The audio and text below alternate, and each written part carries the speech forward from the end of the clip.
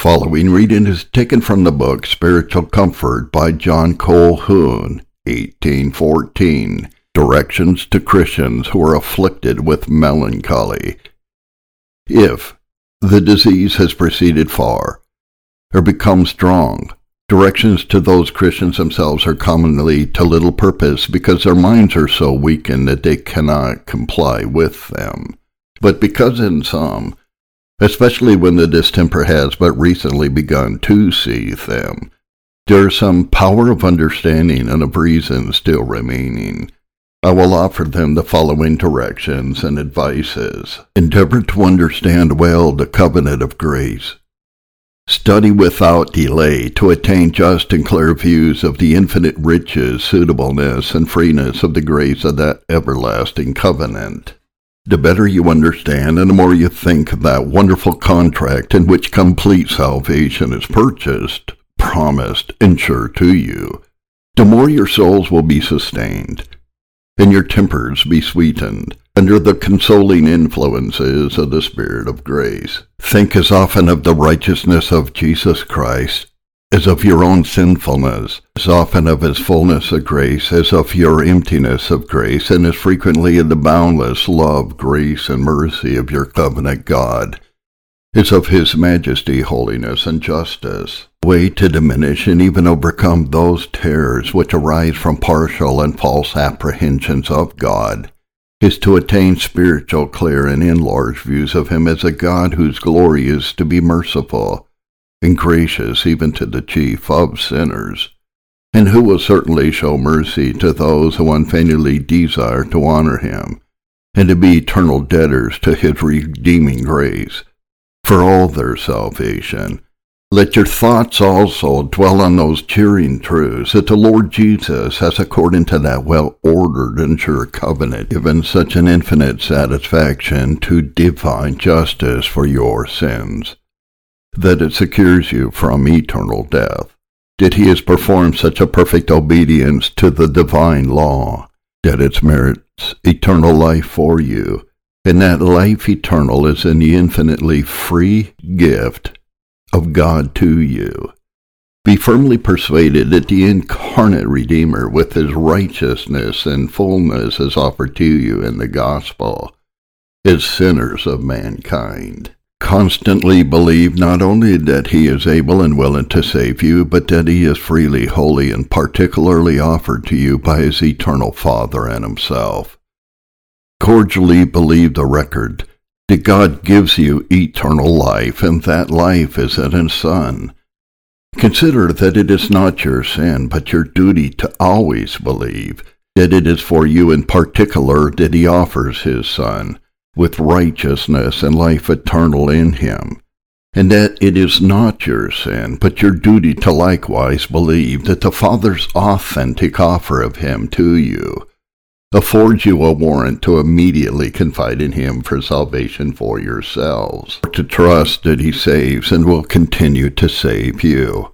It would be a presumption for any of the fallen angels to trust in him for their salvation, because he is not offered to them. However, it is not presumption, but a duty for you to confide in him for all your salvation, because the offer, the call, and the commandment to believe in him are directed to you, in common with all other hearers of the gospel.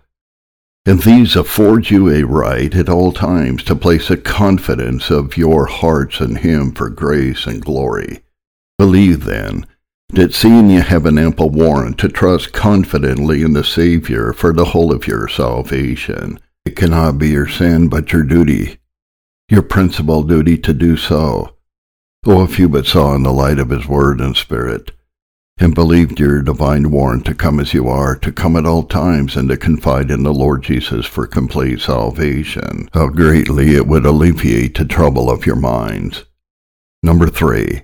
Be persuaded to trust accordingly in Jesus Christ for all the inestimable blessings and comforts of a free salvation for you in particular. Come as unworthy, as lost sinners. Do not come on the ground of any qualification in yourselves, but upon the warrant afforded you by the gospel offer. and entrust your whole salvation to the compassionate Savior. Rely with unsuspecting confidence on the faithful, the dear Redeemer, for the enjoyment of all that is offered to you in the glorious gospel. There, all the love of his heart, in and with himself is offered to you. Trust, therefore, that he loves you. His consummate righteousness is granted to you. Rely on it for all your title to eternal life. All his salvation is also presented to you for your acceptance. Trust, therefore, that his right hand will save you, since it is all offered to you as a free gift of grace. Trust with the entire approval and consent of your hearts that he will save you in a way of boundless grace, seeing that all the good things of this life which are necessary for you were likewise offered. Trust that he will give you these also in the kind and measure that he sees good for you. In the indefinite offer, all the promises of his eternal covenant are left and directed to you. Trust, therefore, that he will perform them for you, and to save you with an everlasting salvation. The absolute promises of the Spirit and of faith especially are given to you in the offer of the gospel. Trust that he will give his Spirit to you, and thereby enable you to more and more believe in him. Oh, that you knew what a comfort it is that the great Redeemer has made it your duty to trust at all times in him, and in God. Through him, he commands you to trust in him with all your heart, and therefore you may be assured that he will not deceive your confidence, nor disappoint your expectation. If a faithful and able friend suggests that you may depend on him for relief in some external difficulty, you will most readily confide in him, and believe that he won't deceive you, that you cannot trust a faithful Almighty Redeemer, though he commands you to do it, and promises that he will not turn away from doing good to you. Number 4. Do not so love the good things of this world is to place either your happiness or your confidence in them. No objects whatever can continue in your possession except Christ and God in him. No mercies can either be satisfying or sure to you, except the sure mercies of David. Do not set, then, such a high value on any of the empty and transitory things of this world, so as to put it in their powers to ever disquiet your souls. Reproaches, injuries, losses, these are all outside you. They cannot come into your souls to vex them unless you yourselves open the door to let them enter. The Lord sends affliction on your bodies, and it may be that he permits men to injure you in your good names and worldly estates. But it is only yourselves who allow these or any other outward calamities to enter and vex your souls. The things of this world are still so high in your estimation, and they lie so near to your heart, that you cannot permit the loss of any of them without vexation of spirit. That the world should seem so great, that God in Christ should appear so small in your view, is not to satisfy you except when you can have the world along with him. Watch diligently against the inordinate love of earthly things, for it will dispose you to indulge a distracting care and repining opposition of spirit to the holy disposals of adorable providence. It is often anxious care and peevish discontent that are the first occasions of melancholy. They usually so disturb a man's mind as to render it defenseless against those temptations which Satan will afterwards use to assail him respecting the state of his soul. Thus, as if the Lord had not afflicted him enough, he adds to his own affliction. Just consider how heinous a sin it is to so love the world, as to set up your own will in opposition to the holy will and providence of the Most High. By repining against him, you secretly accuse him, and by accusing him you blaspheme his worthy name. Consider that the resignation of your will to the will of God in everything is the principal branch of holiness. and that your hearts are comforted in proportion to your complacency in his blessed will. Oh, be persuaded to trust firmly that God in Christ loves you, and bestows himself upon you as your everlasting portion, and that the Lord Jesus will give you what is good, and withhold no good thing from you. For that is the way to mortify the inordinate love of the world by the Spirit. Number 5. Do not be solitary, except as little and as seldom as possible. A time for retirement from company is, for those Christians who are well, indeed a season of the greatest value for meditation, self-examination, and prayer. But for you it is a season of great danger. If the devil assaulted Christ himself with his temptations, when he found him in a wilderness remote from company, then he will much more assail you if he finds you are solitary. It is your duty, therefore, to be as often in the company of humble, faithful, and cheerful Christians as attention to your other duties will permit, especially those whose views of the gospel are clear, whose faith is strong, and who can speak from experience of deliverance from dejection of spirit. It may also be an advantage if you confer at times even with Christians whose cases are similar to your own, in order to be satisfied that your condition is far from being singular. Number 6. Recollect frequently that although it is a sin to yield to a temptation, it is not a sin to be tempted. Jesus Christ himself was in all points tempted as we are, yet without sin. He was tempted to the most atrocious and horrible sins, yea, even to fall down and worship the devil. And yet, having resisted every temptation with perfect abhorrence, he still was without sin. You can at no time be tempted to more horrible iniquities than those to which the Holy One of God was tempted. You cannot, as he could, endure temptation without sin. Yet, as it is not every sinful inclination in the heart of a believer that is considered compliance with a temptation, you should not charge yourselves with that which is a sin only of the tempter. Number 7. Consider how much it gratifies Satan to see you indulging gloomy and despondent thoughts. It exceedingly pleases that gloomy spirit to perceive you sullen and melancholy, like himself, to behold you distrusting your Savior, and suspecting your God as an enemy to you, and doing so under the pretense of being deeply humbled in grief for your sins. That which gratifies the devil and serves to promote the interests of his kingdom surely cannot be either your duty or your ornament. They can be no honor to you, which robs your gracious God and Father of the honor of his redeeming grace, and which disposes you to hate him and to flee from his presence as if he were your implacable enemy. Number 8. Meditate frequently on the promises and grace of the gospel, but let each of your meditations be short and easy. A deep and continued meditation will only harass and perplex your minds, and render you less able to perform your other duties. Your imagination and mind are at present so weakened that you cannot employ them in a fixed and protracted meditation, without by this increasing your malady.